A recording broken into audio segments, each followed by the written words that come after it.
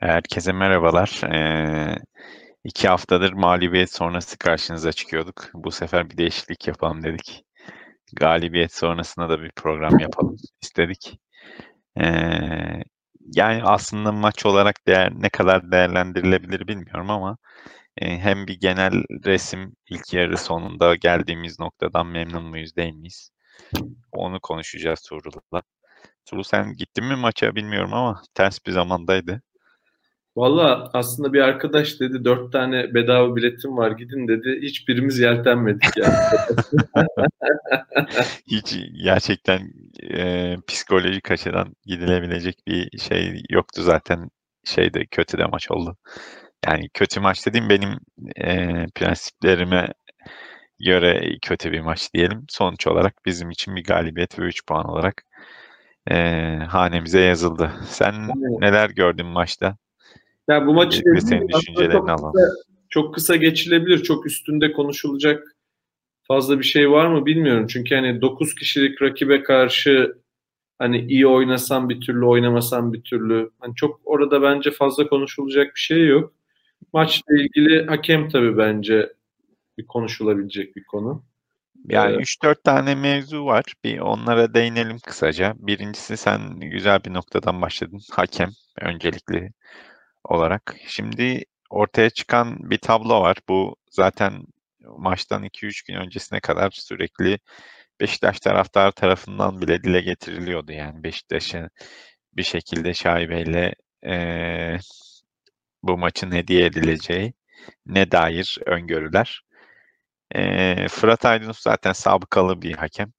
Yani o Caner'e küfür etti diyerek verdiği kırmızı kart, Emenike'nin üstünü formayı çıkardığını görmesine rağmen görmedim diyerek vermediği kartlar falan bayağı sabıkalı bir adam. Bu bağlamda küfür etti diyerek bir oyuncuyu atması bana çok inandırıcı gelmiyor açık söylemem gerekirse. Ya ben ikinci kırmızı kartın doğru olduğunu düşünüyorum bu arada. Çünkü ayağı havadaydı oyuncunun ve topa müdahale etme şansı yoktu. Ayağı yerde kalmış olsaydı bence sarı kartla geçiştirilebilirdi. Ama ayağını bilerek yukarı kaldırdığını gördüm ben oyuncunun. Ve bu bağlamda o hareket direkt kırmızı karttı. Doğruydu ama dediğim gibi ilk kırmızı kartla ilgili Fırat Aydınus'a da güvenmediğim için bir şey kokusu alıyorum açıkçası. Yani bilmiyorum sen ne dersin? Valla Fırat benim tanıdığım bir insan. Çok yorum yapmayayım. Ama şey, Ya şöyle ben geçmişe yönelik mevzulardan ötürü söylüyorum bunu. evet. Yani şöyle söyleyeyim. Dediğin gibi ben de ikinci kırmızı kartın haklı olduğunu düşünüyorum. İlk kırmızı kartla ilgili de yani Caner o zaman her maç atılmalı. Bu Yani arada sırada bu kırmızılar çıkıyor. Ama hani çok kolay çıkarttı bence de. ben yani adamın nasıl bir küfür ettiğini bilemediğim için ya maç sonrası onunla ilgili bir açıklama da gelmedi. Bence Oyuncunun da oyuncunun da biraz akılsızlığı var. Hani bu maçta Beşiktaş lehine çalma ihtimalinin çok yüksek olduğunu farkında olması lazım. Yani oyuncunun da bu kadar şuursuzluğu enteresan yani. evet gerçekten şuursuzca bir hareket. Yani dediğim gibi hakemin bir nebze maçın önüne geçtiği bir durum gerçekleşti. Onun dışında bence konuşmamız gereken şeylerden bir tanesi de Abdullah Avcı. Özellikle maç esnasında da yazmıştım ben bunu Twitter'da.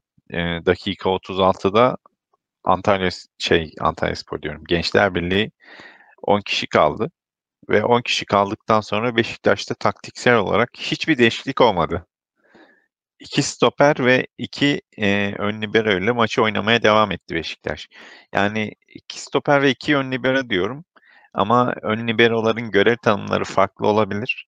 Yani adamların orijinleri ön libero olabilir ama verilen görevler 8 numara defansta 6 şeyde yani box to box dediğimiz tipte oyuncular olabilirler.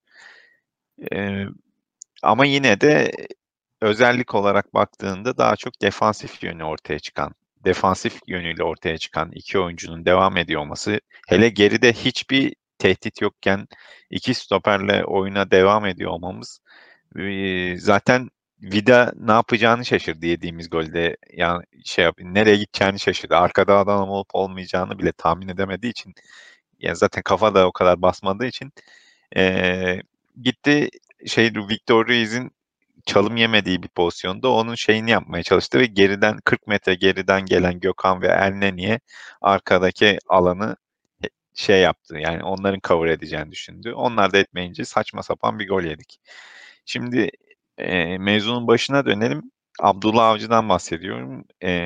Ya Beşiktaş geçtiğimiz Malatyaspor maçında gerçekten çok organize bir şekilde rakip kaleye gidebiliyorken birdenbire yine saçma sapan hiçbir şey üretemeyen, direkt Enkodu'nun birebirlerine kalmış bir takıma dönmesini sen nasıl değerlendiriyorsun? Şimdi baştan da senin söylediklerinin üzerine ilaveten ben şunları söyleyeyim. Aynı ben de %100 seninle aynı konuyu düşündüm. 10 kişi kaldığında ben hatta Twitter'da tweet attım. Victor Ruiz çok kötü. Sakatlıktan zaten 2 kere dönüş maçları var. O 2 maçta da fecaat oynadı. Bu maçta da fizik olarak çok kötü vaziyetteydi yani. Haliyle Elneni'yi stopere çeksin, Oğuzhan'ı alsın. Rakip zaten bir kişi eksik. Bir sıkıntı olmaz diye düşündüm. 9 kişi kaldık, gene yapmadı onu. O biraz garipti gerçekten. Vida'nın pozisyonu ile ilgili de bence mesela olay şuydu. Victor Ruiz'e o kadar güvenmiyordu ki Vida. Yani fiziksel hali rezalet durumdaydı. Açık alanda bu kesin çalımı yiyecek diye onun kademesine koştu. Yani içgüdüsel olarak orada çalım yiyeceğini bekledi. Ben o pozisyonda ama ilk pozisyonda mesela o yeterince yakın olmadığı için oyuncuya indirdi topu ve o kontratağı yememize mal oldu. Ama mesela gol yedirdiğimiz pozisyonda bence Vida orada tamamen Victor Ruiz'e olan güvensizliğinden o kademeye doğru gitti pozisyon olarak. Yani bu güven problemi olabilir ama daha net bir alan kontrolü olması gerekiyordu bence Vida'nın orada. Evet ama Yani Karius ya, sektirecekti, adamın önüne düşecek de falan yerine daha öncelikli bu çalımı yiyecek. Ben de kademesine gireyim gibi düşündü gibi geldi bana. yani Ee, aslında öncelikli olarak ben gördüğünü düşündüm arkadaki oyuncuyu. Çünkü net bir şekilde pas açısını kapatıyordu Vida. Ama birdenbire yani adam hızlanıp Victor Ruiz'in sağına doğru gitmeye başladıkça Vida'nın Victor Ruiz'e doğru yanaştığını gördük. Bu da demek oluyor ki baştan beri aslında arkasında adam olduğunun farkında değilmiş Vida yani. evet. Çünkü farkında olsa o hamleyi yapmaz. Arkada beklemeye devam eder. Hem yani daha merkezi bir konumda bekleyip hem de dönen topu alma şansı olurdu. Ama iyice yaklaştığı için dönen topu alma şansı da olmadı. Ve saçma sapan yine komedi bir gol yedik yani. Bence orada Ab Karius da gene eksik. Eksik, bence de eksik. Yani bir numaralı şey değil bence ama topu, çünkü normalde ben hata olarak şeyi görürüm. Burada eğer kaleci topu merkeze doğru çelmiş olsaydı, merkeze çelmek en büyük hatadır. Hem defans oyuncusu tarafında işin hem kaleci tarafında. Eğer topu merkeze doğru çelerseniz daha büyük tehdit yeme ihtimaliniz var. Bu bağlamda topu en azından merkeze doğru çelmedi, köşeye doğru çeldi ama talihsizlik olan Gençler Birliği oyuncusunun önüne gitti top. Öyle bir mevzu da var. İkincisi, bu bir türlü anlamadığım diye bir mevzusu. Gerçekten anlamıyorum artık bu şeyi. Şu an rotasyon sıralamasına baktığımızda Jermaine Lens de yokken sağ kanatta ikinci bir opsiyonu olmadığı için bu maçta değerlendirmesini anlayabiliyorum ama adam istatistiki olarak veri var elimizde. Çok bariz bir şekilde Diaby'nin sağ kanatta oynadığı tek bir pozitif dakika yok yani Beşiktaş adına. Yani böyle bir sonuç varken elimizde, varken, veri varken elimizde bu adam niye ısrarla sağ kanatta oynatılıyor? Gerçekten aklım almıyor artık benim yani. Benim şahsi fikrim 11'de bir tane daha forvet özellikli oyuncu olsun diye. Yani diğer oyuncuların hepsi daha mesela Değil abi, adam forvet özellikle. Ben de onu şaşırıyorum yani. bence forvet Ben özellikli, adamdan bitirici bir vuruş yeteneği görmedim yani. Nasıl bir forvet ya o şeyi var konuda ki bu adamın? olabilirsin ama forvet oyuncusu bence. Hani şey değil, iyi bir forvet oyuncusu olmayabilir ama forvet oyuncusu. Yani zaten dikkat edersen kanatta değil de forvet arkasında. Yani o ikinci forvet gibi oynadığında daha etkili bir oyuncu. Bence şey diye düşünüyor. Hani Umut atar mı atmaz mı belli değil. Enkudu zaten daha şey bir oyuncu, ayağına isteyen, öyle çok gol pozisyonuna girer mi girmez mi şüpheli bir oyuncu. Laiç zaten ne yaptığı belli değil. Öyle olunca bir tane daha böyle bir gol koşusu yapabilecek falan oyuncu olsun diye düşündü bence. Bir de boyda Abi, belli hiç güvenmiyor. Hani boyda da güvenmeyince zaten başka ne olabilir? Düşünelim şimdi. Başka kimi koyabilir? abi ikinci yarı yaptığını yapabilirdi. Ha, Oğuzhan'a da güvenmiyor. Kimse Ya güvenmiyor. Oğuzhan'a güvenip güvenmemesi değil. Sağ kanada şeyi atıp Enkudu'yu atıp sol tarafa Laiç alabilirdi yani. Ki Enkudu bence gole çok daha yakın bir oyuncu diyebilirden. Çünkü birebiri var. Hem yani sağına aldığı zaman bam diye yapıştırabiliyor en azından. Yani ama Ya- istatistik baktığında, geçmişlerine baktığında diye bir daha çok gol benim şey mevzu burada anladığım kadarıyla Diaby, yani Caner'le ilgili konuşurken çok spesifik bir oyuncu ve spesifik bir rol olduğunu söylemiştim ya. Aynısı Diaby için de geçerli. Yani adam spesifik bir oyuncu ve spesifik bir rolde etkili olabiliyor sadece. Başka hiçbir evet, versiyonda kanat olsun, şey olsun, bence forveti ikilediğinde de aynı etkiyi göstermeyecek. Belli bir rolde oynaması gerekiyor. O rolde muhtemelen işte bu forvet arkasında second striker dediğimiz, yani direkt olarak forveti 4-4-2'nin ikinci forveti değil de biraz daha arkada konumlanan, daha çok boş koşu atıp iki kanallara giren bir oyuncudan bahsediyoruz. Bu kanallara girmeyi değerlendirebilecek bir yapı yok zaten aslen evet. Beşiktaş'ta. Ama aslında Çünkü dikkat edersen iki pozisyon buldu diye bir. Hani bitirişi kötü. buldu. Buldu İki, buldu. Bir mesela bitirişi kötüydü. Ama oralara orada gidiyor, arıyor yani. Oralara gidiyor, arıyor. adrese teslim pas var orada abi. Herhangi bir sağ kanat oyuncusu da orada o pozisyona girerdi. Rakip 9 kişi, senin marke eden oyuncu yok. Ve tek yapman gereken orada bulunmak, yani o esnada sağ Bir kanat oyuncusu tanesi olarak. öyle ama diğeri öyle değil. Bir diğerinde o koşuyu yaptı. Hani iç çok kötü bir plase yaptı. Zaten offside'miş ya pozisyon. Evet evet, çok kötü O plase koşuyu attı. yapması, o koşuyu Ya yapması abi, hem kafayı vuramadın hem o plaseyi yapamadın.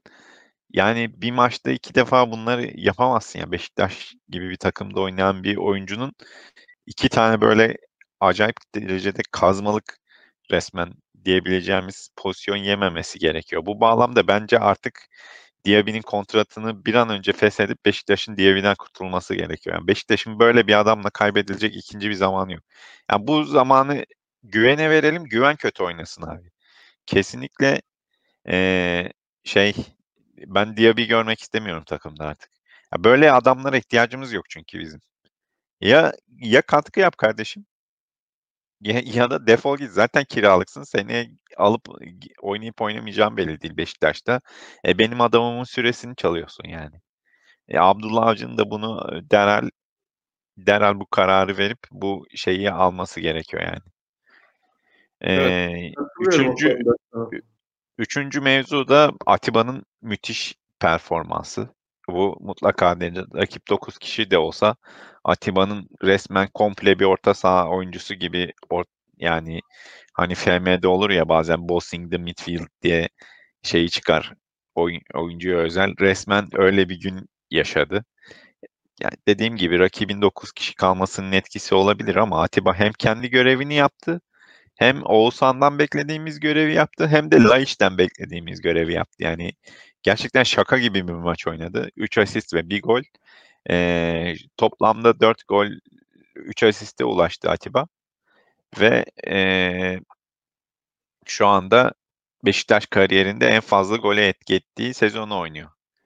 Yani bir de son 3 senedir hazırlık kampına gitmiyor bu adam. Evet. Orayla ilgili de benim yorumum, hani bardağın dolu tarafı gerçekten Atiba'nın bu yaşta bile hala bazı özelliklerini geliştirebilme becerisine sahip olması muazzam bir şey. Hep konuşuyoruz ya, oyuncunun gelişme zihniyeti gözlemlemesi zor bir şey. Hani potansiyelini gözlemleyebiliyorsun ama bu adamda ne kadar kendini geliştirme becerisi var, onu öyle net bir şekilde ayak tekniği ya da şut vuruş vesaire gibi şey yapamıyoruz, gözlemleyemiyoruz. O yüzden bazı oyuncular hiç beklemediğin sıçramalar yaparken bazı oyuncular hiçbir şey olamayabiliyor. Atiba bu açıdan 31 yaşından sonraki kariyeri inanılmaz yani, çok takdir aşağıya. Bardağın boş tarafı da en iyi oyuncumuzun Atiba olması. Yani Orası kesin. Onu zaten sürekli değerlendiriyoruz. Bence performansına rağmen Atiba Beşiktaş için bayağı el freni durumuna geldiği noktalar var. Yani çünkü özellikle Beşiktaş'ın tempolu bir şekilde pas çevirmesi gereken pozisyonlarda tek top oynamak yerine topu kontrol edip bir şekilde sağa sola aktarıyor olması Beşiktaş'ın hücum temposunu acayip derecede yavaşlatıyor. Mesela çok beğendiğim özelliklerinden bir tanesi Oğuzhan'ın kaybolan özelliklerinden bir tanesi mesela. Ceza sahasına çok fazla koşu yapıyor Atiba. Yani o 8 numara rolünü aldığından beri hep ceza sahasının içinde görüyoruz Atiba'yı. Yerden Laiç'in en fazla bulduğu oyunculardan bir tanesi Atiba ceza sahasında mesela. Ama top Atiba ile ceza sahasında buluştuğunda eğer ki şey varsa eee, bunu mesela pivot oyuncuları için kullanırlar NBA'de. Topu bu adam hareketliyken buluşturman lazım. Mesela Dwight Howard tipi uzunlarla ilgili. Elini verip post-up oynatırsan perişan oluyorlar. Atiba da o tip bir oyuncu. Yani o topu aldığında bir şekilde vuruş pozisyonunda olmak zorunda. Eğer ki sırtı dönük aldıysa o topu ondan bir şey üretme şansı yok. Nitekim Atiba ceza sahasında topla buluştuğu pozisyonların pek çoğunda topu tekrar dışarı aktarmak zorunda kalıyor. Yani bu Beşiktaş'a bir avantaj sağlamıyor yani ceza sahasına girmesi. Anlatabiliyor muyum? Mevzu orada yani. Atiba çok çok iyi niyetli bir oyuncu. Çok da seviyorum ama Beşiktaş orta sahasında eee, şey olarak bence sıkıntı yaratıyor. Senin de dediğin gibi en iyi oyuncumuz olması da ekstra bir sıkıntı zaten. Aynen. Aynen. Yani bu maçla ilgili başka aklımızda kalan yoksa aslında şöyle bir ilk yarıyı belki değerlendirebiliriz. Hani alınan oyuncuların genel performansından gidişata, hocanın performansına kadar belki şöyle bir genel Evet, değerlendirme yapabiliriz. genel bir değerlendirme yapalım. Ondan önce Nedim demiş ki Diaby kazma ama Enkudu'ya göre daha fazla pozisyona giriyor.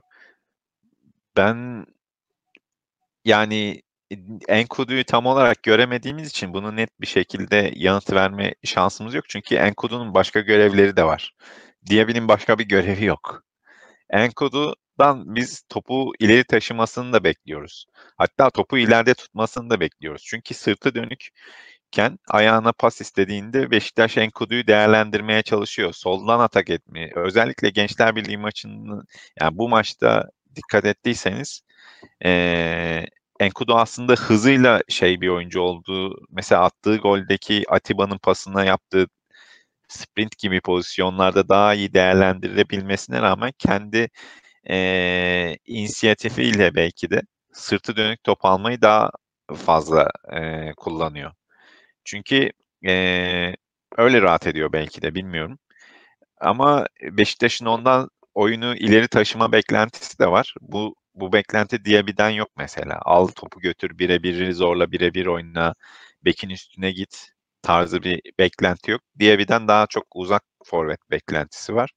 Bu bağlamda girdiği pozisyonların sayısındaki farklılığın sebebi bu olabilir diye düşünüyorum.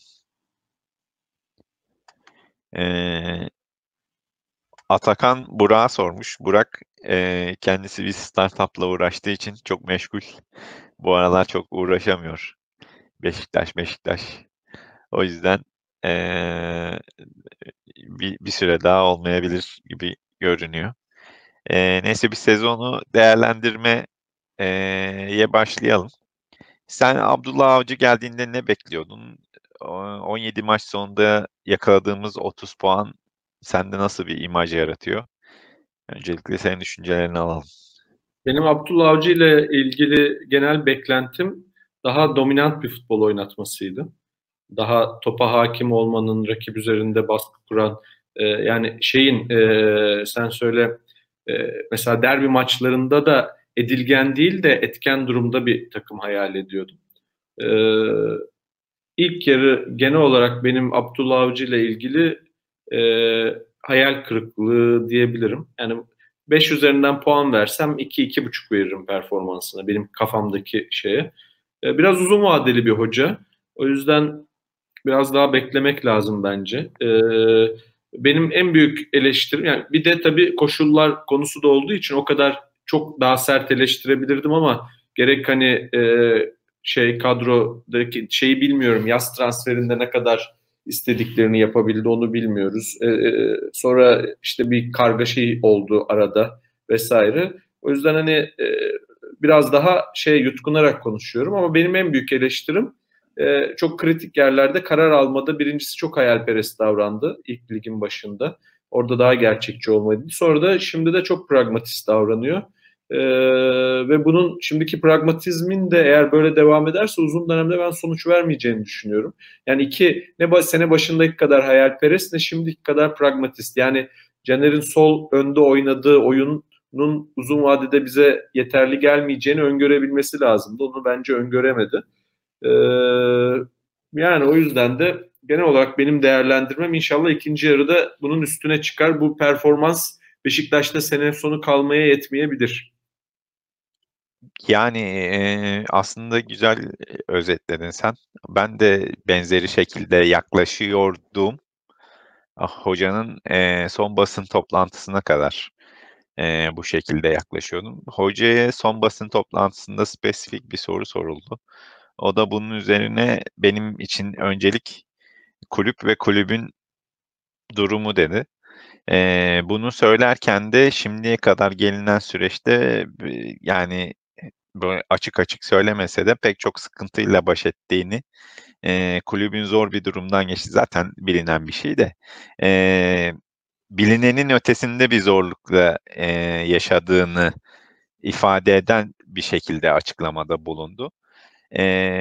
Yeni yönetimin gelişiyle birlikte bir takım mevzuların çözüldüğünü biz otomatik olarak o noktaya getirdik ama şimdi öncelikle benim için işin bir şey boyutu var, iletişim boyutu var, finansal boyutu var, taktiksel boyutu var, bir oyuncu gelişimi şey var. Bir de sahada ne gördüğümle ilgili durum var. Şimdi bu açılardan bir teknik direktörü değerlendireceksek finansal olarak Beşiktaş, Fenerbahçe ve Galatasaray'ın gerisinde bir takım. Yani gerisinde bir takım derken bütçe olarak bu sene harcadığı para ve toplam maaş bütçesi olarak iki rakibinden bayağı geride yani. Eee, Ona bakarsak iki rakibinin aldığı puanlarla karşılaştırırsak şeyi Abdullah Hoca'yı nispeten başarılı görme şansımız var. Belki de maaş skalası olarak Başakşehir'in bile altında olabilir Beşiktaş bu sene. Yani çok emin değilim ama eee, o durumdaki bir takımın şu anda ligde hala üst sırada ve şampiyonluk yarışının içinde oluyor olması pozitif olarak değerlendirilebilir. İkinci olarak oyuncu gelişimine bakıyorum. Geçtiğimiz sene gelişmeye gösterebileceğini düşündüğümüz Güven geri gitti. Boyd çok büyük bir çıkış yapmıştı ligimizde, geri gitti. Onun dışında baktığımızda Atiba'da yani bir yükseliş veya çıkış trendi görmüyoruz diyebiliriz ama şu anda baktığında rolünün de etkisiyle dediğim gibi 4 gol 3 asist yapmış. 7 gole etki etmiş. Bundan önce en fazla gole etki ettiği dönem 6 gol. Yani bütün sezon boyunca 6 gole etki edebiliyorken bu sezonda rolünün de değişimiyle daha 17 maç geride kalmışken ve hatırlamak lazım. Sezon öncesi kampına yine gitmemişken 7 gole etki etmeyi başardı. Belki de Atiba'dan bu performansı ve rolü çıkartabilecek derecede şey gören bir hoca olması da onun için ekstra yazılabilir diye düşünüyorum. Bunun dışında Diaby, Lens, Orkan gibi oyuncularda hiçbir değişiklik ve gelişme yok. Bu bağlamda oyuncu performansları ile ilgili genel bir ilerleme söz konusu değil. Beşiktaş bir oyuncuya değer kattı mı? Katmadı. Laiç de geri gitti. Oğuzhan'da bir gelişme yok. Bu bağlamda performansa ben eksi yazabilirim. Oyuncu gelişimiyle ilgili bir sıkıntı olduğu ortada. Şimdi işin bir de finansal boyutu var. Biz finansal boyutunu konuşurken eğer uzun süredir takip edenler varsa Şenol Güneş'i 2 senedir eleştirirken önüne bir şart koyuyoruz mutlaka. Dedik ki, buradaki geldiğimiz noktada bu 2 senenin sonunda 2 senelik şampiyonluğun üstüne geldiğimiz 2 senelik noktada bir numaralı sorumlu her zaman yönetimdir. Şenol Güneş'in saha içinde yaptığı hatalar olabilir, saha dışında yaptığı hatalar olabilir. Oyuncu iletişimi, oyuncu tercihleri, taktiksel tercihleri bunların hepsi eleştirilebilir. Ama bu işin Beşiktaş boyutunda bence maksimum %30'u 35'i yapar. Geri kalan %60'lık problemin hepsi bence yönetim kaynaklı. Hem, oyuncu transferlerindeki abuk subuk kararlar, maaşların ödenmemesi zamanında, iletişim kopuklukları, takımla kimsenin ilgilenmiyor oluşu falan filan. Bu gibi problemlerin olduğu gibi devam ettiği varsayımını ortaya atarsak ki Fikret Orman ayrılana kadar bu işin böyle devam ettiğini öngörebiliyoruz. Muhtemelen böyle devam etti. Hoca da zaten yeni geldiği bir camiada ve tam da kabullenilmemiş haliyle Şenol Güneş sonuçta 2 senelik şampiyon ve Şampiyonlar Ligi'nde aldığı efsane krediyle geldi bu noktaya ve ona rağmen taraftarın gözünden düşmeye başlamıştı, şey olarak, teknik olarak.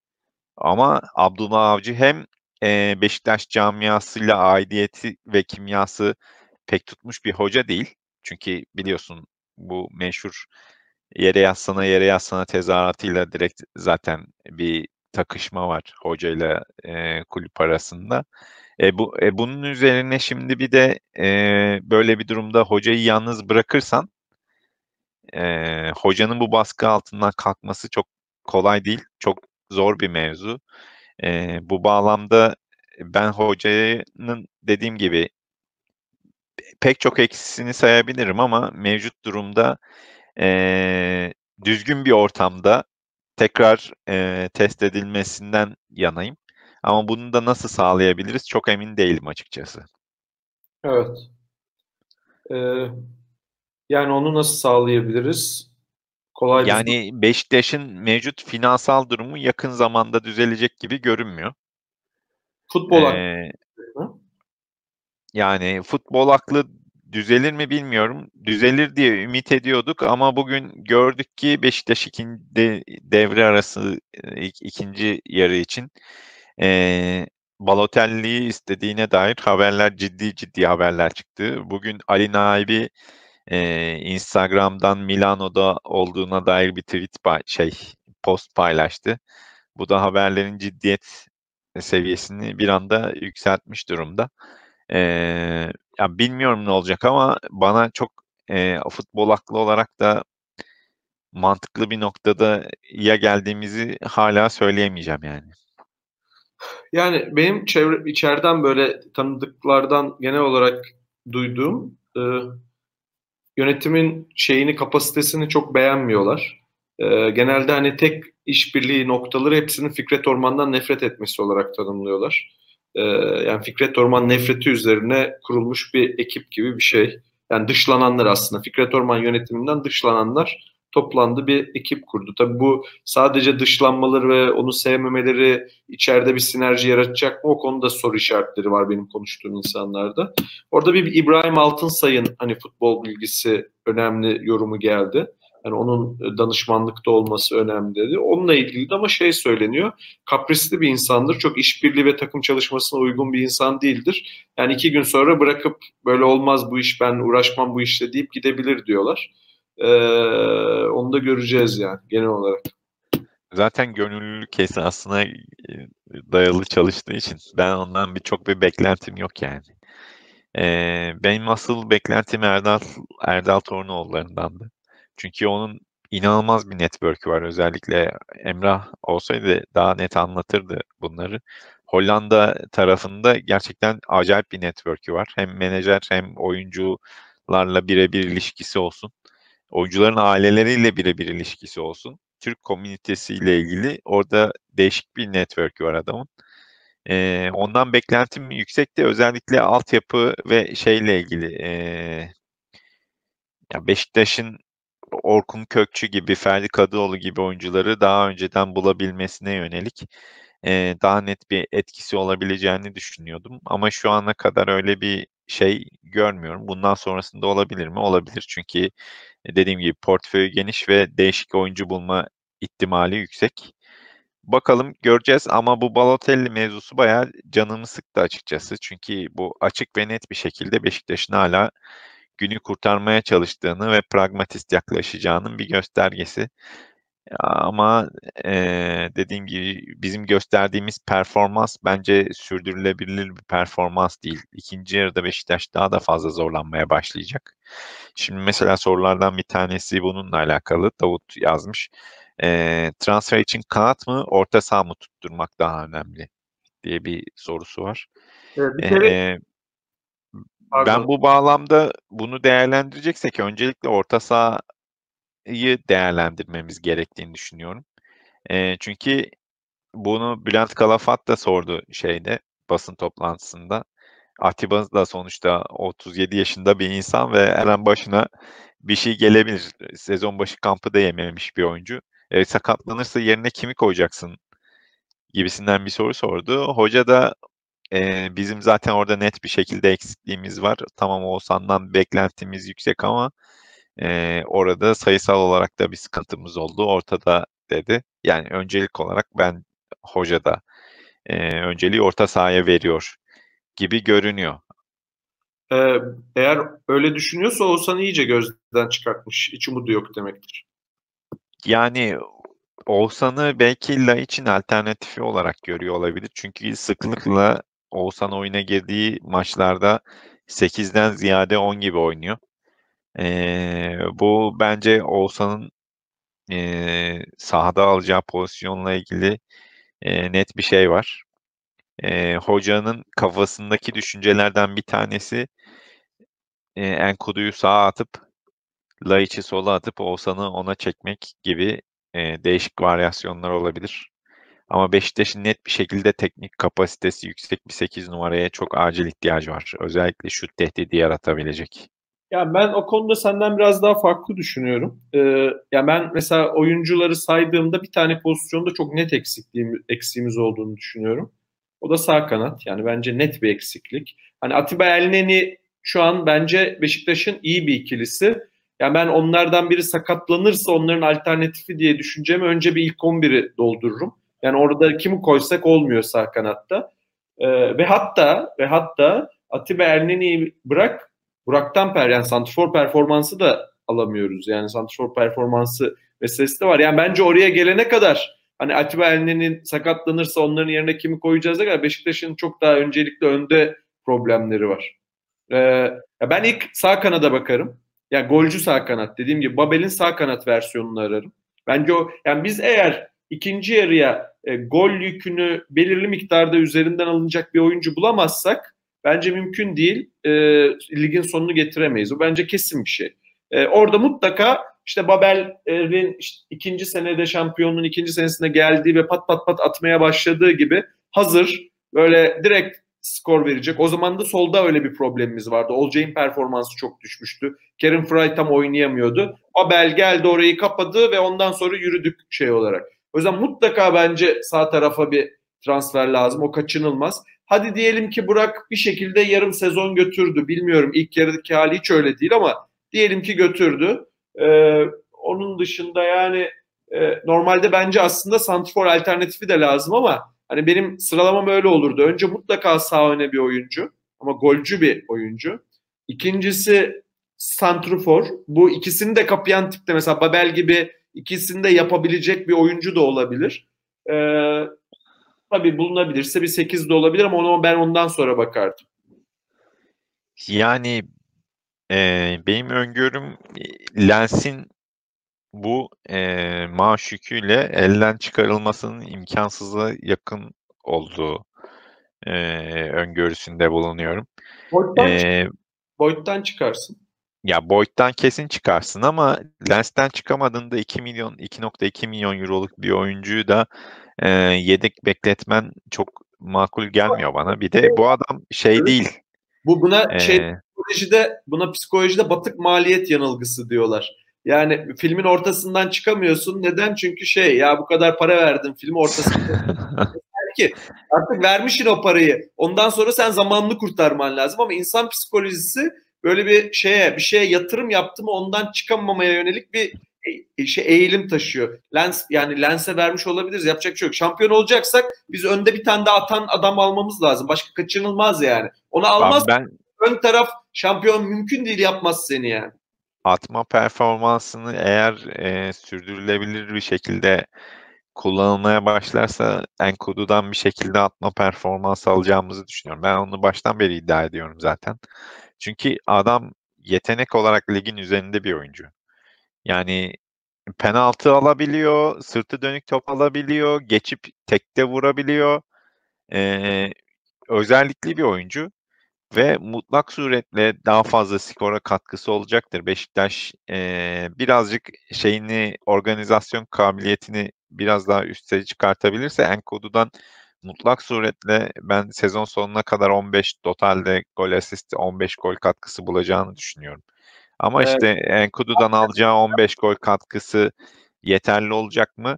Senin dediğin gibi o biraz tartışmalı. Bu bağlamda sağ kanattan gelecek katkı da çok önemli. Evet. Ya ben mesela orada senden gene biraz daha farklı düşünüyorum. Bence gol pozisyonuna girme maç başına gol pozisyonuna girme sayısı çok yüksek bir oyuncu değil. Daha asist özelliği bence öne çıkan bir oyuncu.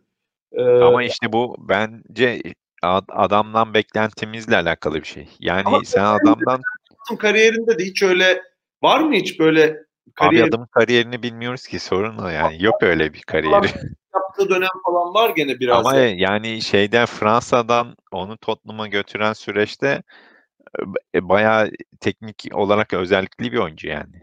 Teknik olarak özellikle olması konusunda bir sıkıntım yok. Ya bazı oyuncu vardır, asist yönü daha ön plandadır. Mesela Lens müthiş bir sezon geçirmişti, hatırlarsan Fenerbahçe'de. O sezon 4 golle kapattı.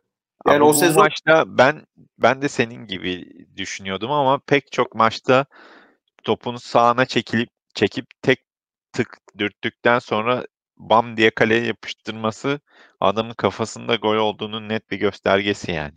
bak Yani 600 o ceza sahası içerisinde topla buluştuğunda önceliği kesinlikle kaleyi bulmak. Yani asist yapmak değil. evet 683 dakika oynamış, 2 gol atmış. Yani 342 dakikada bir gol atmış ilk yarı. Ee, Yani şut sayısına da bakmak lazım. Yani bu ne demek? İkinci yarı mesela 342 ne oluyor? 9 maç, 9 kere 4 36. 4 maçta bir gol diyorsun. İkinci yarı 18 maç var. 4-5 gol. Yani bilemedim. Yani işte totalde ben 15 gole etki edeceğini düşünüyorum. Yani bu biraz süreklilik meselesi ve takımla birlikte uyum sağlamasının meselesi. Eee, O da bek arkası koşuları atabilecek potansiyeli de var ama Övünç ona bence. güveniyor musun? Bu ikinci yarı çıkacak, hiç Yok, sakatlanmıyor. bir güvenemez. Kesinlikle öyle bir kariyeri yok çünkü. Bilmiyorsun Onu yani. diyorum. O yüzden mutlaka kanat alman lazım. Yani bu adamın full oynayacağının bile güveni yok yani. Abi Güvenemiyorsun. bu arada bence Boyd bariz bir şekilde sol açık oyuncusu yani. Biz inatla sağ kanat oyuncusu olarak düşünüyoruz ama Boyd çok net bir sol kanat oyuncusu. O da ters ayaklı bence Enkudu gibi. Değişik bir şey de katıyor bize. Ondan bir performans alma şansımız olsa aslında çok eee, faydalanabileceğimiz değişik özellikleri olan bir oyuncu ama ondan da hiç kafa bence motivasyon olarak gidik durumda Boyd. Onu toparlamak her hocanın yapabileceği bir şey değil açıkçası. Yani bir nevi onun da böyle bir Ozan Tufan gibi Sergen'i mi vereceğiz, ne yapacağız? Futbolcu olduğunu hatırlaması lazım. Ben olsam Ama çıkardım kontratından. Hemen. Hiç ben Boyd'un kontratından. oyuncusu olabileceğine inanmıyorum ben. Ya ben Diye bir net bir hakkında ne düşünüyorsan sen, aşağı yukarı Boyd hakkında da o düşünüyorum. Yani kapalı alanda bence hiçbir zaman yüksek seviyede bir oyuncu olmayacak. Açık alan lazım ve bence şey değil. Beşiktaş seviyesi oyuncu değil. Bence ne kadar erken çıkarsak o kadar iyi. abi o zaten bu mevzu yani açık alan kapalı alan mevzusu bizim bütün takım için geçerli. Yani Yetenek fakiri takım yani. evet. Bunu açık şekilde söylemek lazım. Evet. Ya aslında baktığında Önç en böyle oyuncu kalitesi olarak yüksek kalite takım şöyle gibi duruyor. Elneny ön libero, Atiba, Oğuzhan iki iç oyuncusu, Laiç sol kanatta, işte Enkudu sağ kanatta, santrforda Burak. Hani baktığında bu zaman her oyuncu tek tek bireysel kalite olarak yüksek oluyor. Fakat bu oyunda şöyle bir sorun var. Laiç, şimdi 4-3-3 sisteminde genelde kanat oyuncularından ne beklersin? Aslında temelde iki rol beklersin. Bir, kanat oyuncusu, bazen kanat oyuncusu olmalarını, yani iyice çizgiye yanaşmalarını, Babel'in yaptığı gibi bir örnek. Babel'i bazen çizgide görür. Kimi zaman da santrfor gibi oynamalarını, yani iyice ceza sahası. Şimdi Laiç muhtemelen bunların ikisini de yapamayacak orada. Yani Laiç yapacak. Ne kendi çizgide o kadar oynayabilecek, ne de orta sahaya yaklaşacak. İşte orta sahaya yaklaştığında da muhtemelen iç oyuncusuyla çok üst üste binerler gibi geliyor. Yani o yüzden o da olabilir mi, ondan da emin değilim. Yani aslına bakarsan Laiç'i cover etmek açısından iç oyuncusuyla oynaması daha etkin bence. Yani oradan eğer ki sıkıntı burada senin dediğin sistemde benim de aslında en çok görmek istediğim şeylerden bir tanesi. Hem Laiç hem de Oğuzhan daha çok sola yanaşarak oynayan oyuncular. Bu da orada dediğin gibi bir flooding, yani orada bir adam sayısının artmasına ve alanın sıkışmasına sebep olabilir. Bu da bizim hücumumuzu nasıl etkiler? Açıkçası çok emin değilim. Şöyle olsa, Ee, pardon, tam burada bir şey ekleyeceğim. Eğer beklerin çok kenara kadar, yani ne bileyim ceza sahası çizgisine kadar gidebilecek kadar tempolu oyuncuların olsa bu sana avantaj bile olurdu. Ama Olurdu. Cener süratli bir sol bek olmadığı için hiçbir zaman oralara kadar gitmiyor çünkü dönüşü çok yavaş. Ee, Abi bunun bize getireceği tek avantaj, dediğimiz gibi eğer sağ kanatta oynayacaksa, Enkudu oynayacaksa, Beşiktaş oyunun yönünü hızlı bir şekilde değiştirebildiği anda, hani o bizim meşhur Şampiyonlar Ligi sezonunda sürekli Quaresma'yı demarke bıraktığımız anlayış var ya, ona döner yani ve oradan ekmek çıkarabilir Beşiktaş ciddi şekilde. Ama bu sefer işte Talisca eksik. Orada sıkıntı yaşayacağız. doğru. Ya bir Yani de, Atiba'dan bir Talisca performansı gelir mi? Çok emin değilim yani. doğru. Bir de tabii sen söyle, Enkudu hani bu maçta 9 kişi kalmış rakibi orada oynadı ikinci yarı falan da gerçek performansı nasıl olur ondan da emin değilim. Çünkü sanki sola daha uygun bir oyuncu gibi geliyor bana. Ya o bence değişebilir. Oyuncu da genç. Şu ana kadar yatkınlığı öbür tarafa doğru ama direkt sağ ayaklı bir oyuncu olarak aslında uzak forvet için çok iyi bir şey bu. Hem solda oynuyorsun, içe kat edebiliyorsun, çizgiden de inebiliyorsun ve sağ ayaklısın. Yani bu nefis bir özellik. Bir uzak forvette olması bakımından müthiş özellik. Yani öyle bir oyuncuyu sol kanatta değerlendirmek istersin. Ama işte dediğin gibi bek yok ki takımda. Evet. Sol bekin olsa oynat yani. O Tabii. sol bekin olmadığı için Enkudu da sıkıntı yaratıyor sana. Cem abinin bir lafı vardır. Liverpool'un bekleriyle her türlü sistem oynanır diye. Tabii Ee, canım. Çok, çok rahat. Trent'i koy yani, zaten şu an Avrupa'da deseler ki Beşiktaş'a bir tane oyuncu transfer etme hakkım var. Benim kafamda iki oyuncu var direkt diye. Ya De Bruyne'yi alırım ya Trent'i alırım yani. O kadar net. Ya Messi'yi falan geçtim. Çok net üzerine sistem kurulacak oyuncular yani bunlar. Bakalım bizim zaten burada ayrıca bir soru var. Gene Ege yazmış. Yazın hocanın eline yeni kadro verildiği zaman bir sene daha mı beklenecek demiş ki biz bunu uzun süredir tartışıyoruz zaten. Devrede Beşiktaş'ın isim bakmaksızın yeniden inşa olaylarına başlaması gerekiyor. Bu da benim uzun süredir dile getirdiğim konulardan bir tanesi. Pek burada şey yapamıyoruz ama yani senin düşünce mantığını da anlıyorum. Benim düşüncem şeyim de aynı zaten. Beşiktaş bir şekilde yarışın içindeyken rebuilding yapma şansı yok gibi bir şey. Sonuçta bir taraftar baskısı var. Beşiktaş da büyük bir takım ve yarışın içinde olmak zorunda.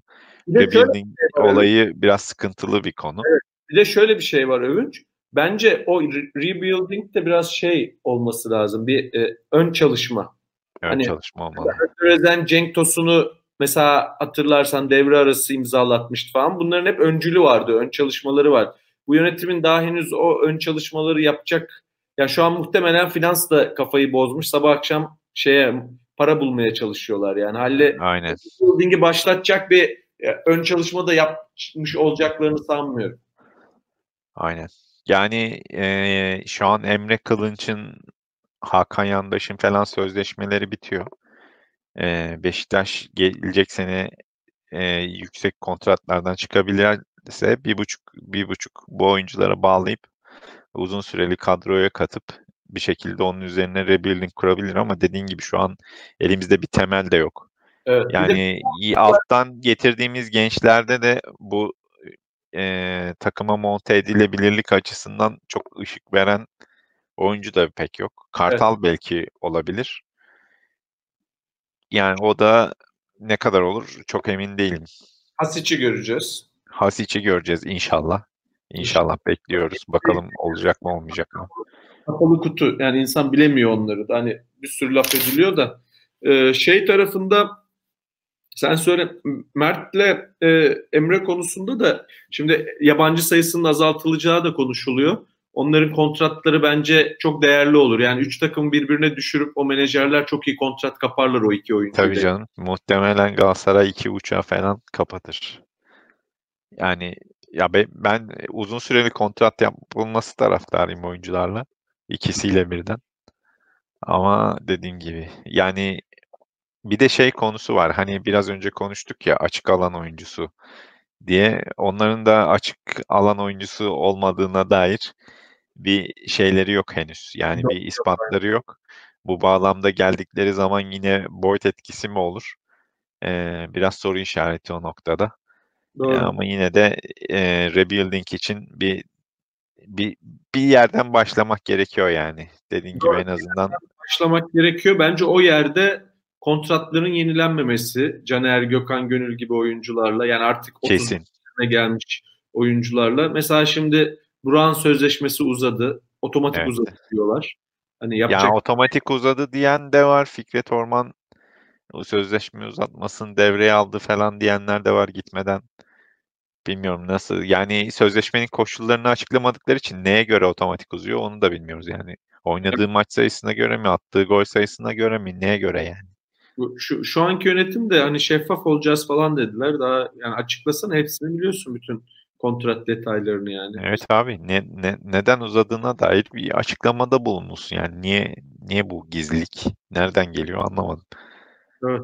Şey Burak yani bence bu seneyi bile kaldıramadı. Yani önümüzdeki sene 2 milyon euroluk yedek santrforumuzun olması bizi muhtemelen çünkü santrfor hakikaten pahalı bir şey. Yani öyle ucuza santrfor çok çok şansın olması lazım. Yani bak Beşiktaş'ın başarılı dönemlerine bak Dembaba muhtemelen 3,5 civarları alıyordu. Sonra Mario Gomez geldi 4 falan dediler. 4-5 arası dediler. O gitti Abubakar geldi 3,5 alıyordu.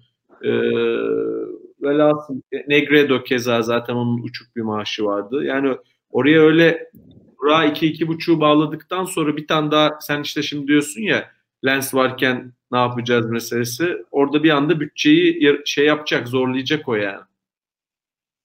Burayı boşaltmamız gerekiyor kesin olarak. Yani eee, ben de katılıyorum sana. Gökhan Gönül, Caner, Burak kontratlarından Beşiktaş'ın derhal çıkması lazım. Hem şey açısından eee, bence takım içi arkadaşlık ve uyum açısından çıkılması lazım. Zira bence bu adamlar Abdullah Avcı'ya da zorluk çıkartıyorlar.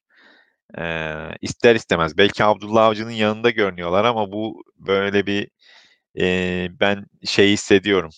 Bir papazlık durumu hissediyorum bu adamlardan. Özellikle Laiç'le arasında bir çekişme olduğunu düşünüyorum. Performansında direkt etkileniyor olabilir. Ha, belki de tamamen benim öngörüm yanlıştır. Bu adamlar acayip abilik yapıyorlardır takıma.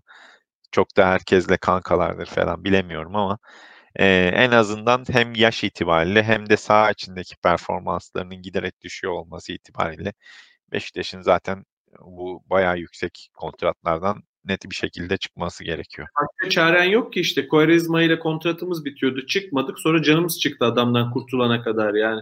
Artık şey olduğu an bitti mi sözleşmesi? Tamam yani iş bitti. Bilmiyorum 600, 700, 800'de Selçuk gibi böyle atarlar sözleşme. Gerçi o da bir işe yaramıyor ki o sözleşmeyi atan da oynamayı bırakıyor. O da bir fayda sağlamıyor. Bilemem ama yani genel olarak çok bence şey değil. Artık onlar bu oyuncular. Şimdi Caner tabii çok göz boyuyor. Muhtemelen alacak sözleşmeyi gibime Tabii geliyor. canım 8 asisti var şu anda. Akıl alır gibi değil. Yani Bayağı çok, trend performansı yani o da. evet, çok göz boyuyor ama bence onunla bir 2-3 yıllık bir sözleşme intihar olur yani. Çünkü o zaman sol bekimiz Caner olacak demektir ki Ya ben makul bir sözleşme mesela 1,1 milyon euro 3 senelik sözleşme yapılacaksa bence sıkıntı değil. Dediğim gibi spesifik bir oyuncu ve çok spesifik özellikleri var abi. Yani Beşiktaş'ın Caner'e ihtiyaç duyacağı maçlar kesin olacak. Yani 1 milyon euro ver dursun. Benim açımdan sıkıntı yok. Ama gidip 1,8 falan verip 3 senelik sözleşme yaparsan zaten gidemiyor adam. Ayaklar gitmiyor yani artık. 33 yaşında yürüyecek dermanı kalmaz Caner'in. Büyük doğru. ihtimalle. Aynen doğru. Aynen. Yani o yüzden bakalım ne Ya olur. çok makul bir kontrata kalacaksa kalmasında bir sıkıntı yok ama şey olacaksa böyle skandal bir kontratla kalacaksa hiç kalmasın. Hemen şey olsun yani gitsin. Biz de bu çileyi çekmeyelim daha fazla. Ya Gerçi ben hatta şunu diyorum. Ya Gökhan Gönül e, önümüzdeki senede net sağ bekin olur mu? Bence olmaz. E, yok hayatta olmaz. Bu arada ben bir sağ bek al. 300 bin euroluk bir genç yedek bul yani. Anlatabildim mi? Hani 1 milyon euroluk, bak 1 milyon olsa bile 1 milyon euroluk yedek sağ bekin olmasın yani. Benim Beşiktaş'ın bence 1 milyon euroluk sağ bek, 1 milyon euroluk sol bek lüksü de yok yani. E, Douglas gibi yani Douglas'ı görmezden yokmuş gibi davranıyoruz şu anda ama Douglas bence şu ana kadar gösterdiğinden daha iyi bir oyuncu açıkçası. Yani Beşiktaş'ta bir şekilde iş Serdar görebileceğini düşünüyorum ben. Andreas Bekler'le şampiyon oldu. Yani sen Douglas'la da sağ bek, yani sağ bek falan bunlar şey yani önce sen bir noktaya gelirsin. O bir basamak atlamak için gerekli. Biz çok geriye Evet, bence de. biz Özel düştüğümüz için ya hani oraya sırana gelene kadar ben o yüzden bütün o şeyleri kurtulalım. Yani oralara 1 milyon euro dahi bütçe ayırmayalım. Zaten Douglas var orada 800-900'ü oynayan.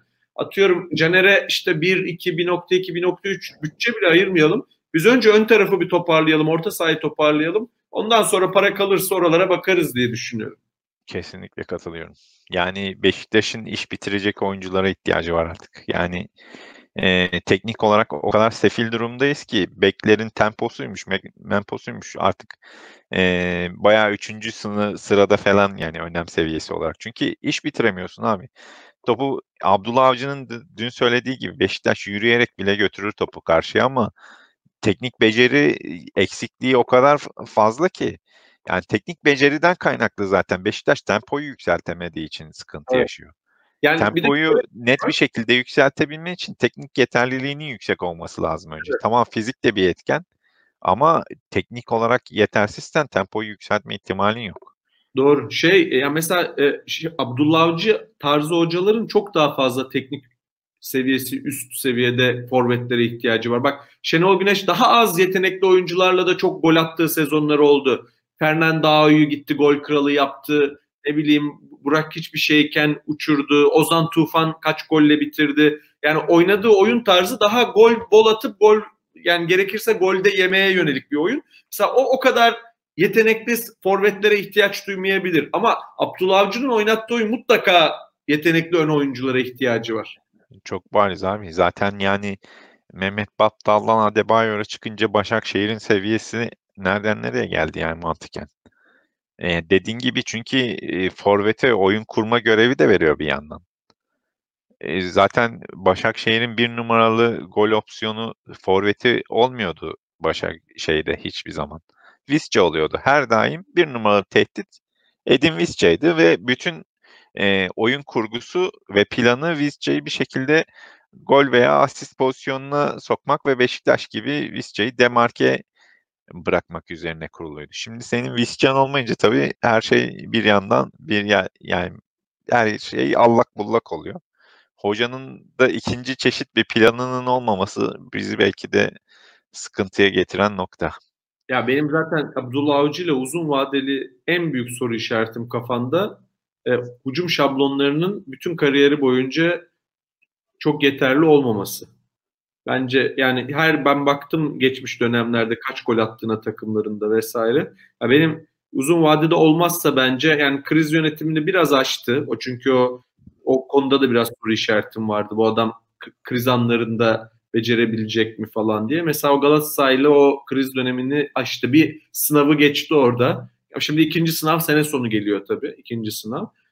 Ama ikincisi de benim en büyük soru işaretim, evet. Yani onları bazı hocalarda olmuyor işte. Belki de yok adamda o özellik yani. Yani şey olarak bu basın toplantısında söylediği mevzular inisiyatif alıp eldeki kontratlardan çıkma konusunda nasıl çünkü yönetimin tavrına göre pozisyon alacağını açıklar gibi oldu biraz. Burada önceliği kulübün mevcut haline yani zorlamıyor sonuç itibariyle. Bana X alın, Y alın falan demiyor. Daha çok şey diyor yani takımın, kulübün finansal boyutuna göre hareket edeceğiz. Yoksa da yoktur. Beşiktaş oyuncusu değerlidir Evet ama mantığıyla yaklaşıyor. şunu da söylüyor Övünç habire. Sen diyorsun ki Beşiktaş topu yürüyerek oraya getirir. Orada yetenekli oyuncular olacak, atacak diyor. Bu mesela şey gibi, hani hakem e, penaltımızı vermedi, biz de kaybettik gibi. Yani bu biraz teslimiyetçi geliyor bana. Böyle olsa bile bence hocanın bu kadar bu mindset'i sürekli tekrar etmesi bence tehlikeli bir şey. Bence de doğru diyorsun. Yani ben zaten şeye katılıyorum ama hocanın da burada bu sürekli konuştuğumuz oyuncu değerlemesi mevzusu var ya, Burak hayal ettiriyor, Laiç hayal ettiriyor, Caner hayal ettiriyor. Ettiriyor. Hayal ettirmekle yürümüyor abi bu işler. Yürümüyor yani peynir gemisi.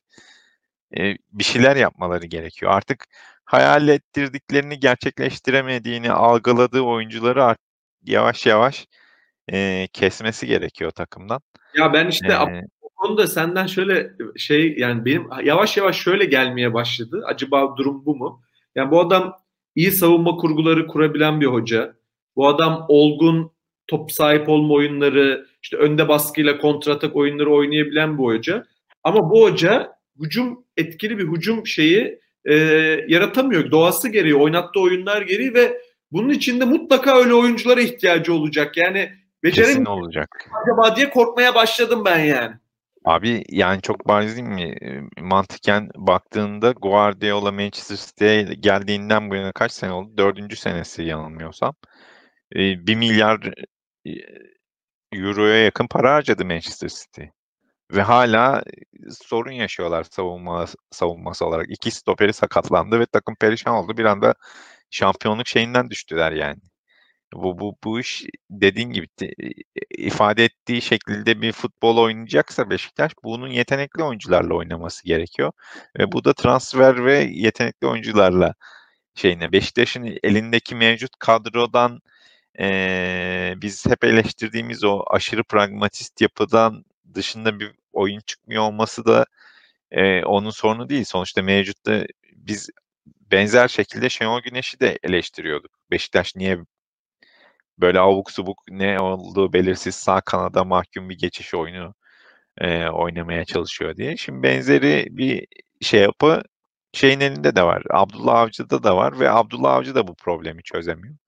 Yani oyuncu profilinin artık değişmesi lazım Beşiktaş'ta eğer başka bir oyuna geçmeye planımız kesinse, ama Abdullah Avcı'nın da oyuncu değerlemesi konusundaki fikirlerini gözden geçirmesi gerekiyor. Caner'e, Laiç'e, Burak'a, Gökhan Gönül'e olduklarından daha fazla görev veya şey kafasını hayal ettirdiklerinden daha fazla şey vermemeli, paye vermemeli bence. Yani olmuyorsa değiştir abi. Olmuyorsa değiştir yani. Beşiktaş'ın şey yapacak vakti yok. 33-34 yaşındaki oyuncuların günü kurtarmaya çalışmasıyla geçirecek vakti yok yani. Doğru, haklısın. Son olarak bir de transferleri değerlendirip bir toparlayalım mı? Ne yapmış şey olarak? Aynen, Al aynen. oyuncuları bir değerlendir. Yani Savunma şimdiki hattından başlayalım istersen. Şöyle adım adım gidelim. Victor Ruiz ve Rebeco'yu değerlendir. Victor Ruiz, Rebeco ve Douglas Hı hı. oranın yeni transferleri. Douglas'ı zaten göremedik gibi bir şey. 3-4 maç ya oynadı ya oynamadı. Gökhan'ı kesememesi zaten bir soru işareti yaratıyor açıkçası, ama ben dediğim gibi kötü bir oyuncu olduğunu düşünmüyorum Douglas'ın. bir şekilde performans verecektir. Mariano'nun şu anki halinden kötü bir oyuncu değil. Isley'e oranla da çok kötü bir oyuncu olduğunu düşünmüyorum. Bir şekilde bizi idare edecektir bir yere kadar. Beşiktaş finansalları toparlayıp takımı belli bir seviyeye getirdikten sonra evet artık bize sağ bek lazım dediğinde diyene kadar en azından Douglas bizi idare edebilir diye düşünüyorum. Victor Ruiz'e gelirsek Victor Ruiz başta bize ne hayal ettirdiyse ne düşündürdüyse onunla ilgili yorumları okurken ayağı çok iyidir, çok temizdir ama ağır bir oyuncudur ve zaman zaman konsantrasyon problemleri yaşadığı söyleniyordu. Birebir tarif edilen neyse o paket çıktı adamdan. Yalnız tek sıkıntı Victor Ruiz'in kariyerinde bu kadar uzun süreli sakatlıklar olmamış hiçbir zaman. İlk defa Beşiktaş'ta başına geliyor. Bu adam da böyle bir sıkıntı olduğu için mi elden çıkarıldı da Beşiktaş'a patlatıldı? O bayağı bir soru işareti yarattı bende. Elde fırsat olsa çıkar mıyım? Ben gene çıkıp Marcelo'ya dönebilirim diye düşünüyorum açıkçası. Evet. Rebeşo? Rebeço ile ilgili de ben Rebeço'nun da çok ee, iyi veya kötü bir şey diyemeyeceğim ama o bayağı ortalama bir oyuncu. Yani ne çok bir ekstrası da yok. Yani çok bir negatifi de yok, çok bir pozitifi de yok. Standart oyuncu. Caner'in bir versiyonu. Hücumcu bir bek, savunmacı bir bek değil. Beşiktaş'ın böyle hücumcu bir oyuncuya ihtiyacı var ama kurgusal olarak Rebeço'yu barındırabilecek bir durumda değil şu anda Beşiktaş. Yani hem kısa boylu hem çok hızlı ve efektif bir oyuncu değil. Ceza sahası koşusu yapmayı falan seven bir oyuncu ama Beşiktaş kurgusal olarak şu anda beklerden faydalanamıyor.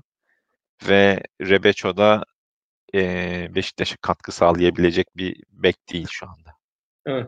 Ya ben de seninle. Şimdi genelde ben hep fırsat maliyeti üzerinden değerlendirmeye çalışırım. Yani fırsat maliyeti ne demek ekonomide? Ben bunu yapmasaydım ne yapardım? Yani bu iki şekilde olabilir. Bunun yerine alacağın oyuncu olarak da düşünülebilir, maliyet olarak da düşünülebilir. Ekonomik maliyet olarak da. Douglas dediğim gibi bir soru işareti. Onunla ilgili çok yorum yapamıyorum şey olarak. Senin söylediklerine katılıyorum. Biraz orada Gökhan Gönül'ü kesememesi hakikaten düşünülebilecek bir şey. Ama onun dışında gelip biraz daha görmek lazım. Çok az seyrettik.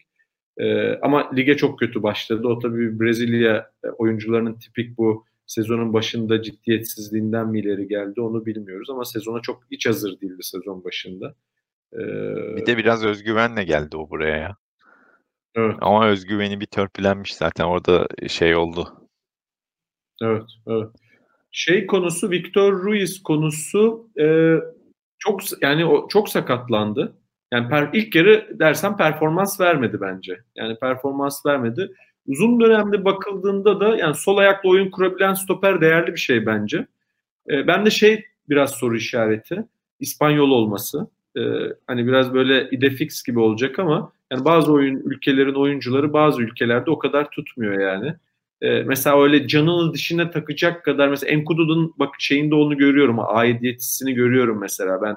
Hadi buraya Evet gel. evet. O bak evet çok kritik bir özellik. Evet o Ben de aidiyet. hep söyleyeceğim unutuyorum. İyi Evet. hatırlattın. Ruiz'de o aidiyet hissi bana vermedi şu ana kadar. Ruiz o yüzden yani iki arada bir derideyim ama sol ayaklı ve oyun kurabilen bir stoper olması güzel özellikler. Rebeşo konusunda da şimdi fırsat maliyeti olarak bakıldığında Umut Meraş alınacaktı. Onun yerine tercih edildi. Ben sanki Umut Meraş alınsa daha iyiymiş gibi geliyor bana. Bir şekilde bir Türk oyuncu, alternatif bir Türk oyuncu daha yine aidiyet daha yüksek olurdu. Adaptasyon daha hızlı olurdu ve belki tutardı. Şu an milli takımın sol bekinde de görev almaya başladı ve ben muhtemelen çok yakın maliyetlerde onu transfer etme imkanımız vardı. O yüzden yani oyuncu profiline de baktığımda yeterince süratli değil. O kadar kısa boylu oyuncu bir fizik dezavantajı yaratır ama onlar hep nedir? Böyle çok süratli ve çabuk oyunculardır. Sürati bence yetersiz bir oyuncu. Yani sanki olmayacakmış gibi geliyor bana. Yanlış Abi o transfer. çok 1.71 boy ve 81 kilo herif yani. Evet. Evet. Yani çok mantıklı değil zaten. Yani bunu bu böyle bir fizikle şey olabilmek için adama teröre falan olman lazım yani. Evet. Ama değilsin maalesef işin acı tarafı. Orta saha. Orta sahada bir Elneni'yi sayabiliriz herhalde gelenlerden. Bir kanatları ayrı değerlendireceksek.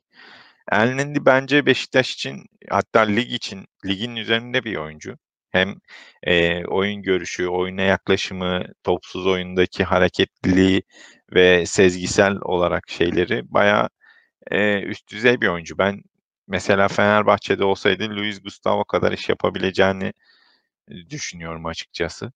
Beşiktaş'ta da iyi iş yapıyor. Top kapma şeyinden çok, Atiba'nın o bilindik alan kapama şeyiyle, eee, çok etki yarattığını düşünüyorum. Özellikle Beşiktaş'ın rakibi kapattığı maçlarda, eee, Elneny'nin oyunun içinde olması çok efektif. Özellikle dönen topları toplama konusunda, Elneny'nin bayağı muazzam iş çıkardığını düşünüyorum. Onun dışında hücuma katkısı olarak daha efektif olmasını beklerdim. Ben özellikle savunma arkasına adam kaçırma gibi durumlar, asist öncesi paslar konusunda daha efektif bir oyuncu olduğunu düşünüyordum ama sonrasında Arsenal döneminden birkaç maçını da izledim. Adam bildiğin orada da pas oyununun içinde olan klasik bir 6 numara performans veriyor. Yani beklentini ona göre kurgulaman gerekiyor. Bu bağlamda Beşiktaş'taki performansı bence averaj. Rakibi açmamız gerektiği anlarda bile Arsenal zaten benzeri duruma düştüğü durumlarda Elneny'yi kenara alıp yerine işte Wilshere olur, Ramsey'si olur.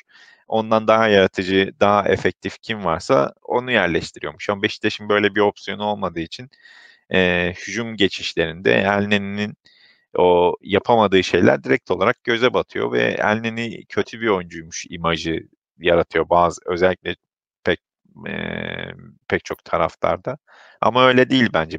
Elneny'nin görev tanımı belli, yapması gereken şeyler belli. Bir şekilde onları iyi yapıyor. Bazı maçlarda konsantrasyon düşüyor ama genel itibariyle ben beğeniyorum Elneny'yi. Evet, ben de çok kısaca ekleyecek olursam büyük oranda senin dediklerine katılıyorum. Bence net iyi bir transfer.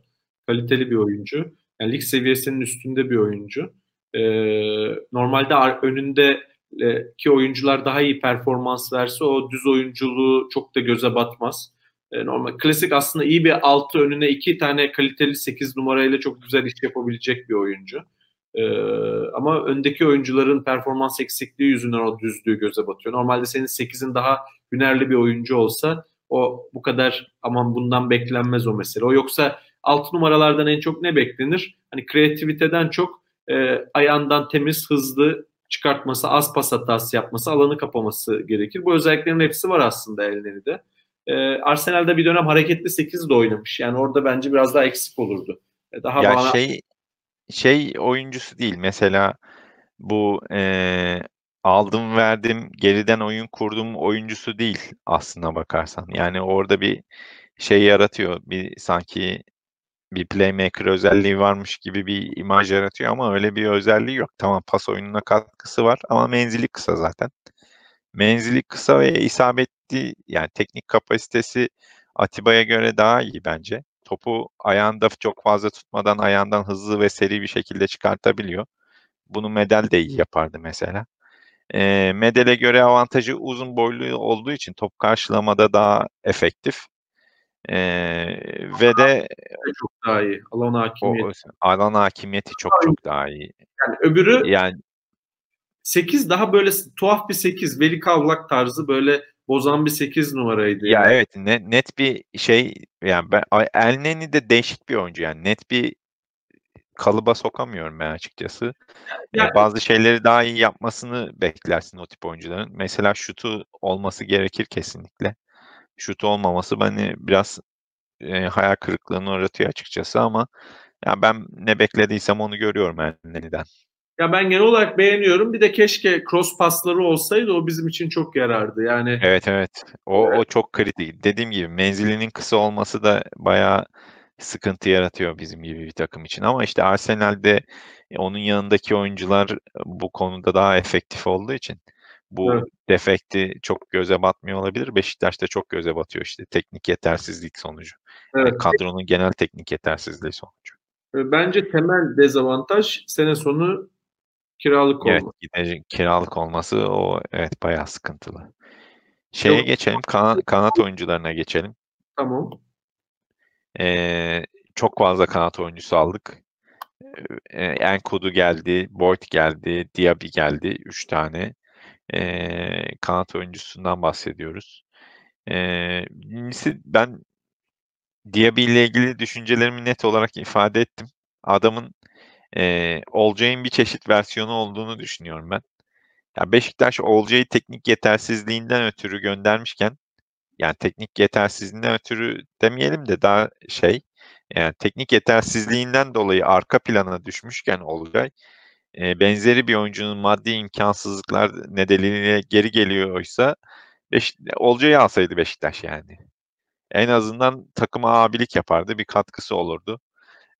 İçerideki soyunma odasını pozitif etkilerdi. Belki Oğuzhan'a katkısı olurdu. Diaby'nin varlığından çok daha pozitif etkisi olabilirdi yani Olcay'ın varlığının. Oğuzhan'ı takıma katabilseydik mesela bizim açımızdan çok daha faydalı olurdu. Ben bir kere adamda uzak forvet diye alıyorsun. Bitiricilik diye anlamına hiçbir şey yok. Ne ayak içi vurabiliyor, ne ayak dışı vurabiliyor, ne kafa vurabiliyor. Hiçbir ekstra özelliği yok. Çok iyi topsuz alan oyunu var. Kanallara çok iyi sızabiliyor. Ama bunu da sadece forvetin arkasında oynarken yapabiliyor.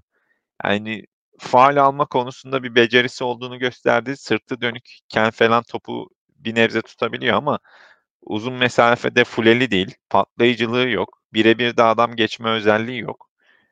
Yani yok oluyor adamda. O yüzden ben çok yetersiz bir oyuncu olduğunu düşünüyorum. Anadolu takımlarında bile zor oynar. Yani bu bizim Eneramo falan tarzı bir transfer diye hiç olur yok. Bir an önce Beşiktaş'ın o kontrattan çıkması gerekiyor. Kiralık zaten. Kiralık zaten ama devre arasında çıkarsak bence yine mutlu olurum. O adama daha fazla yani vakit harcayarak kaybetme lüksümüz yok bizim. Boyd'a gelirsek benim Boyd'dan çok büyük beklentim vardı.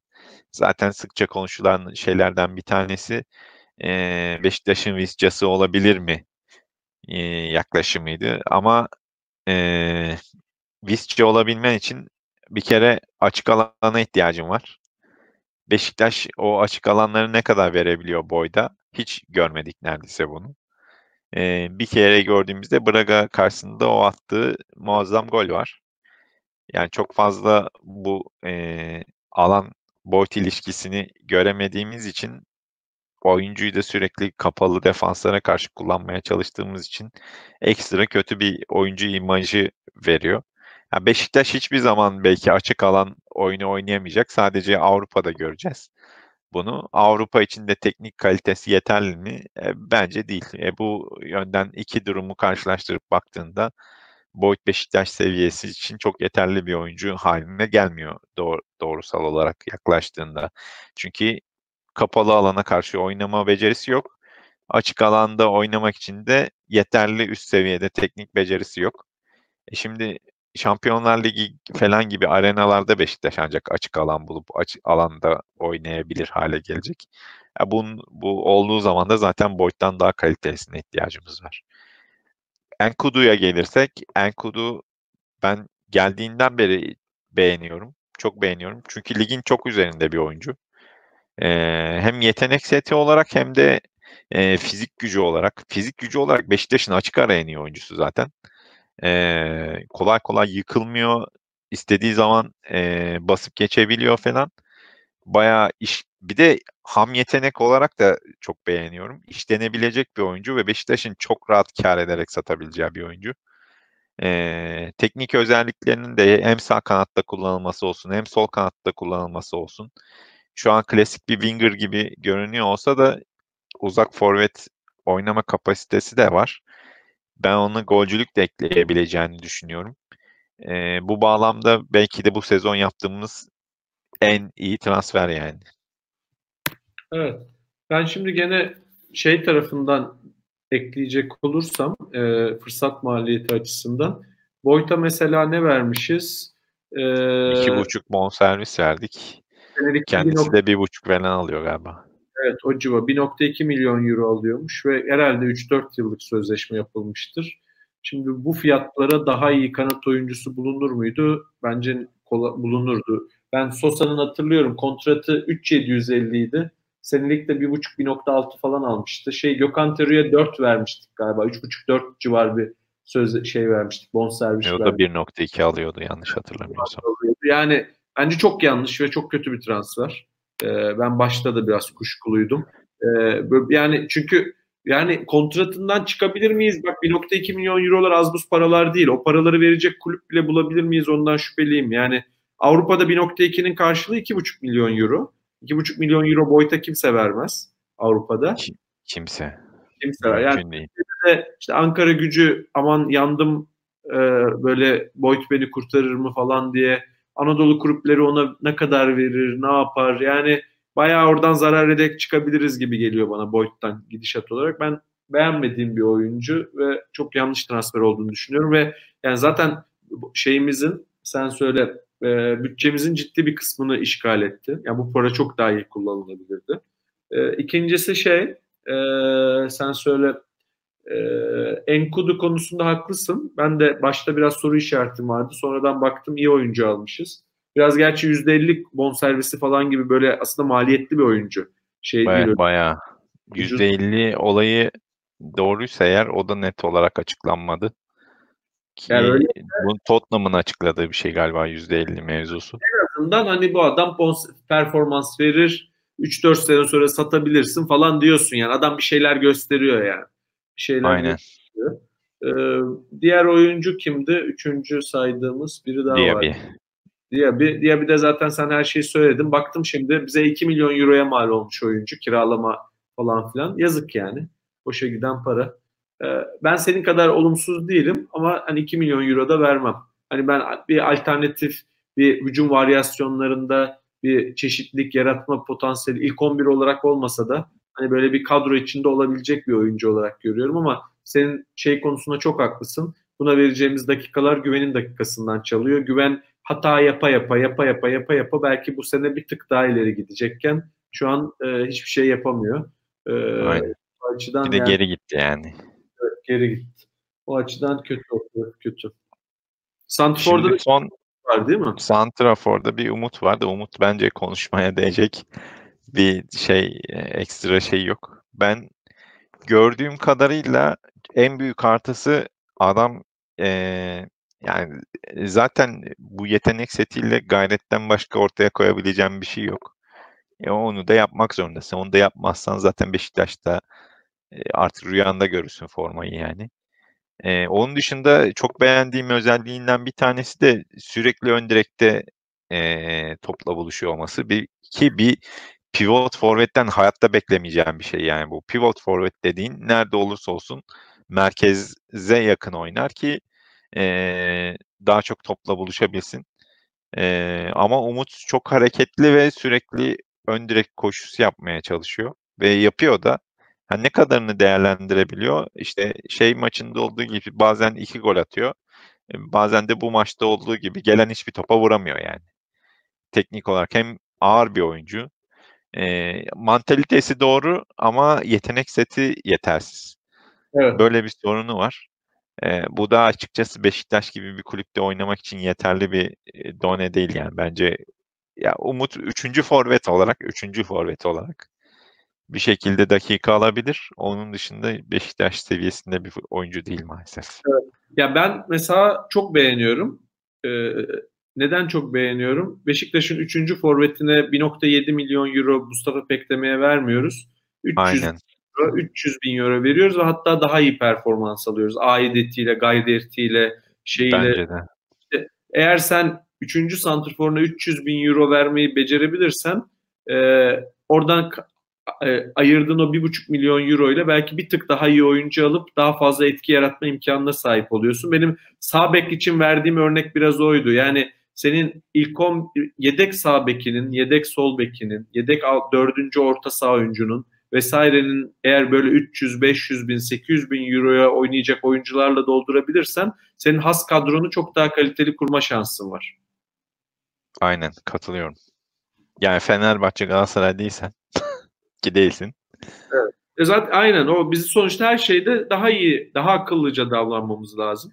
Ya Beşiktaş'ın ben %100 katılıyorum söylediklerine. Bu aidiyetle çözülecek bir mevzu ve aidiyet dediğin şey de ziyadesiyle transferden çok altyapıdan elde edilebilecek bir mevzu. Beşiktaş'ın uzun vadede mutlaka en büyük yatırımı altyapıya olmalı. Her halükarda. Yani 2 milyon euroya Burak'a vermeyelim. Şey de almayalım, forvet de almayalım. 2 milyon euroyu yatıralım altyapıya.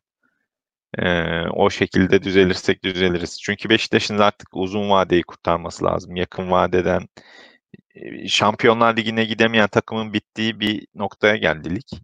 Beşiktaş'ın artık hedefi Şampiyonlar Ligi'ne gidip şey yapmak değil, oyuncu satarak ki Türkiye pazarı artık ciddi bir pazar haline geldi. Hem Yusuf gitti, Lille ciddi şekilde ligimizi takip ediyor. Onun üzerine belki onların performansı artabilseydi, Yusuf sakatlandı bu arada, geçmiş olsun ona da diyelim. Zeki müthiş performans veriyor. Çağlar müthiş performans veriyor. Ozan Kabak müthiş performans veriyor. Türkiye Ligi bir pazar haline gelmişken ve takip ediliyorken artık yurt dışına oyuncu satmanın tek yöntemi gidip Avrupa'da oynayıp başarılı olmak değilken mutlak suretle öz kaynağa dönüp üretime geçmesi gerekiyor takımlarımızın. Ve Beşiktaş bence bu hamleyi yapmaya çok uygun bir yapıya sahip. Bu bağlamda birinci önceliğimiz transferden çok bence altyapıya adam akıllı hocalar, eğitim sistemi kazandırmamız olmalı. Evet. Bir de tabii sonuçta 23 yaş altı yani 21 yaş altı doğru oyuncu transferi. Yani o bizim efsane kadroda da altyapıdan çıkmayan ama çok yetenekli. Mesela benim hatırladığım Metin Tekin altyapı oyuncusu değildi. Tabii hiçbiri değil. Neredeyse Feyyaz da değil, Ali de değil. Hepsi gençken transfer edilmiş. 17-18 yaşındayken transfer edilmiş. Yani eğitimini Beşiktaş'ta, akademi eğitimini Beşiktaş'ta almış oyuncular değil bunların çoğu. Yani o yaşlarda adamları buldun mu? Sen söyle. Net öz kaynak Rıza mesela sadece. Başka onun dışında benim bildiğim çok Az. yok. Evet. Ya o yüzden Şifo da Kahramanmaraş'tan almıştı. Şifo da Kahramanmaraş'tan gelme yani. Sergen altyapıdandı. Sergen altyapıdan. Sergen Onun yani dışında altyapıdan iki tane falan çıkartacaksın. Zaten öyle 10 tane de çıkmıyor. Hani kolay bir şey değil ama tabii canım. bir Yani birdenbire Manchester United ol, Barcelona ol gibi bir zaten buradaki mevzu 5 senelik süreçte 3 tane 4 tane oyuncu katabiliyorsan şeyine, portföyüne, Allah bereket versin.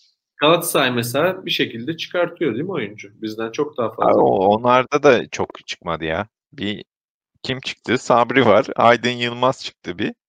Onun üstüne bir Ozan Kabak çıktı. Şimdi oynatmaya çalıştıkları Yunus Akgün falan var ama Arada böyle çok acayip Arda, oyuncu yok yani. Arda çıktı. Emre Çolak çıktı bir posta. Emre Çol, Ya Arda evet, bize göre daha efektif olduklarını söyleyebilirsin kesinlikle. Bizde zaten o kadar Necip'ten sonra bir şey yok. geriye gelirsen bak Emre Belezoğlu, Arda bizim mesela o dönemde bir tek Nihat çıktı. Nihat Kahveci. Nihat Kahveci'den sonra zaten boşluk. Bayağı boşluk hem de. Necip Akınç. Başka var mı Nihat Kahveci'den sonra Necip Akınç? Yok, sıfır. Ha, ya. Ya bir de işin kötüsü, olabilir dediğimiz oyuncuların pek çoğu da 3. ligde, amatörde falan oynuyor şu anda. Batuhan gibi şey. İşte Hasan Türk falan. Evet.